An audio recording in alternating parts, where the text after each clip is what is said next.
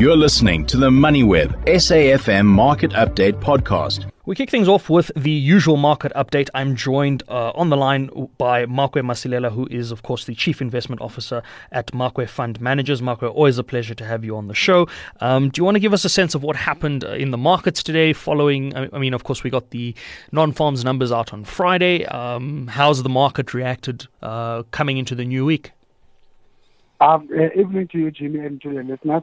Not a good day, when it comes to the JSE and also the European market. As we're talking now, the US market is up, and we just have this whole thing and not understanding how to digest it. We've got this issue that given what is happening with that Silicon Valley Bank, then most probably the US Fed next week, they might not have to increase interest rates. That's an excitement when it comes to the U.S. market. And I think with us as well, earlier in the session, because we opened up strongly, we managed to cheer those news. And also the fact that we've seen that there is some intervention coming from the U.S. Fed officials, in a way bailing out the depositors this time, not the shareholders. And we started to unpacking the whole thing, and we started realizing that, maybe we've got a problem here. The Fed is not addressing the concerns of the bank's asset side when it comes to the balance sheet, but they're more on the liability side, and that repricing of the expectation. Yeah, we just got excited a little bit, but the concerns about this whole thing of the banks, getting into trouble, and we all understand that there is this huge problem that the widening gap between the value that the large lenders place when it comes to the bonds they hold and what they actually worth on that market, that gap is more of the problem more than anything, but that happened to weigh down on the market more than anything else. We're deeply in the rate, just like our counterparts in Europe, but as we said, the US now is still opened down a little bit, but as time goes by, they've managed to take off those worries, and then they're starting to be more positive. And I think it's all this expectation that, listen, at some point they were filtering in a 50 basis point hike, but now they're thinking maybe no hike, or probably the Fed will realize that, hey guys, our actions have serious consequences when it comes to the market. Do we not think that the market reaction might be somewhat premature? Because what we've seen in recent times, of course, is every time there's an announcement out of the US, the market is now starting to react a lot more sensitively towards these data points, whether it's jobs numbers, whether it's inflation numbers, whether it's the announcement that interest rate hikes are going to be increasing at a rapid rate. I mean, the Rand now is at 18 Rand 20, having come off of 18 Rand 50 or 18 Rand 60 sort of pressures. Do we not foresee that if the US continues on this sort of uncertain path, that's going to have a ripple effect on our local economy? It's definitely, and you're right, when it comes to the currency itself, that's thinking that the US, what they don't have to increase interest rates, managed to help the likes of the Rand to strengthen because the US dollar was also weaker and also benefited from commodity currencies. But tomorrow, we've got the consumer numbers coming out of the U.S., and that number as well can turn things around if that inflation happens to be hotter than expected. But yes, markets are markets because we're human beings, Jimmy. We get a knee-jerk reaction, then after some time we start digesting all these things and start looking at all these possibilities. Because remember, if you trade, you always want to be the first one to make sure that, let me take this position, then I'll be able maybe to sell at a higher price before the stock starts going down, or maybe I'll be able to get the stock at a bargain price before the stock starts going up. So hence, we'll always have that kind of a knee-jerk reaction to all these things. And thereafter, when things have settled and we start applying our minds properly, then we might still continue on the path or realize that, guys, we think we overreacted. But generally, I think the markets are making a big mistake. We continue to try to fight the Fed. And my understanding is that we don't have to fight the Fed. Even if they are wrong, we just have to go with what they're doing because you cannot afford to fight the Fed. And similarly, the bond market, that the ones who more or less getting it right compared to the equities market, because we are holding contradicting views with the bond market. You look into the recession expectations, we think, we might get some soft landing, but the bond market is not thinking like that. Remember, even before before this whole issue of starting to increase interest rates, the bond market continued to maintain that these guys are behind the curve. These guys have been, ignoring the fact that inflation is not temporary. They kept on telling us this is temporary, blah, blah, up until they realized that this is kind of permanent. So, yeah, I agree with you that in some instances we tend to overreact. Absolutely. And I mean, what we're seeing as well as a result of that overreaction is when markets do move, they move quite quickly. I mean, if we look at just the performance of our mining and resources stocks today, they seem to have benefited largely off of the gold price being up, 2% or so, palladium being up 6%. Sure. How did our local miners perform? Very well. Remember, this whole thing, there was flight to safety. And we know that gold, as much as it's not yielding anything, but it tends to be seen as a hedge, whether against inflation, against political or geopolitical tensions or stuff like this.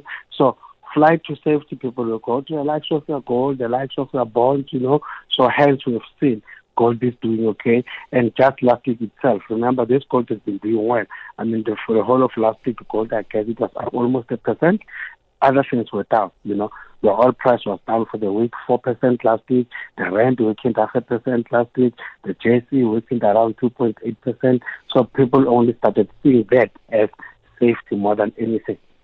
Yeah, I mean, the gold price from just this time last week was sitting at around $1,818 or $1,813 an ounce, and now we're back at above 1,900. But Makwe, before I let you go, I mean, there were a couple of trading updates that also came out locally.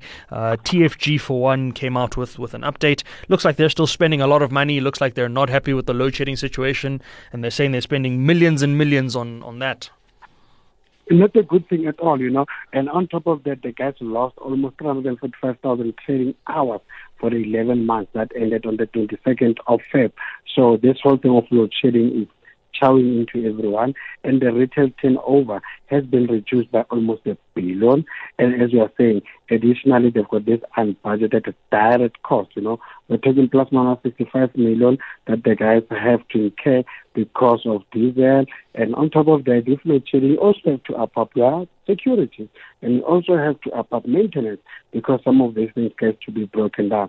And so far, the guys, remember, have spent almost 222 million on backup power solutions, and they're looking forward to spend another 30 million, to ensure that almost, what we call it 80% by turnover of their African stores have backup power over the next few months. But yeah, this whole thing is impacting negatively on everyone.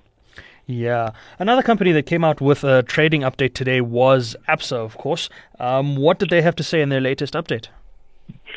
They reported the highest ever profits, and that's despite taking impairments from their exposure to Ghana. We know that country's got a serious problem when it comes to sovereign debt crisis, and the gross loans and advances up almost 10%. And we've also seen that with their peers. I think Nedbank, it was up almost 7%. Deposit also managed to go up by almost 4%. And look into their cost-to-income ratio, managing to reduce that by 3.2%, total income up just under 10%, and with net interest income up a whopping 13%, and we all know it's because of those interest rates that have been going up. And as we always say, at some point we are able to benefit as a bank from interest rates which are going up, but you get to a point now where you become what you call a Silicon Valley Bank, where those interest rate increases starts working against you in the sense that your clients struggle to start repaying, or they're not making enough money, so they have to go and tap into those deposits that they've been keeping with you.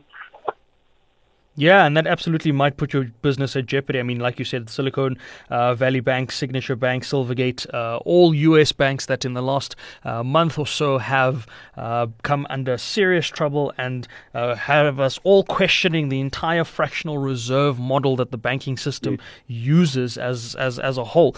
Before I let you go, Makwe, the other update I noticed was Grand Parade. Now, Grand Parade, if you remember, had the Dunkin' Donuts business, they had the Burger King business, they had Baskin Robbins. They released a trading update about headline earnings and basic earnings per share to be up. Does this mean that the business is sort of showing signs of recovery? Because I know that they planned on selling a lot of that side of their business and focusing more on what they had left in their gaming assets. It is, and if you look into gaming assets, because even if you look into some of their peers, you can see that some of these gaming things are almost back to the levels that we have seen it pre-COVID. So it shows you that at least people are starting going back in there. But also bear in mind, as much as they've managed to sell most of those things and being able to pay back some of the debt, so it tells you that also now their revenue stream is no longer diversified and it's more of a linear business. And a linear business will probably maybe start generating less revenue going forward. My point is we have to be cautious when we celebrate that people manage to get rid of some of the assets at some point. That is going to affect their income or revenue going forward. Yeah, especially if that gaming side of it does start to suffer. But like you said, the gaming side of it is doing quite well. And we'll dig into that a bit later when we chat to the Sun International CEO about their gaming side of the business. It looks like that was a big contributor to their profits as well. But that's all we have time for, Makwe. Thank you so much, as always, Makwe Masilela, who is the Chief Investment Officer at Makwe Fund Managers, just giving us a sense of what's happened in the markets today. You've been listening to another MoneyWeb SAFM Market Update podcast, uploaded weekdays at 7 p.m.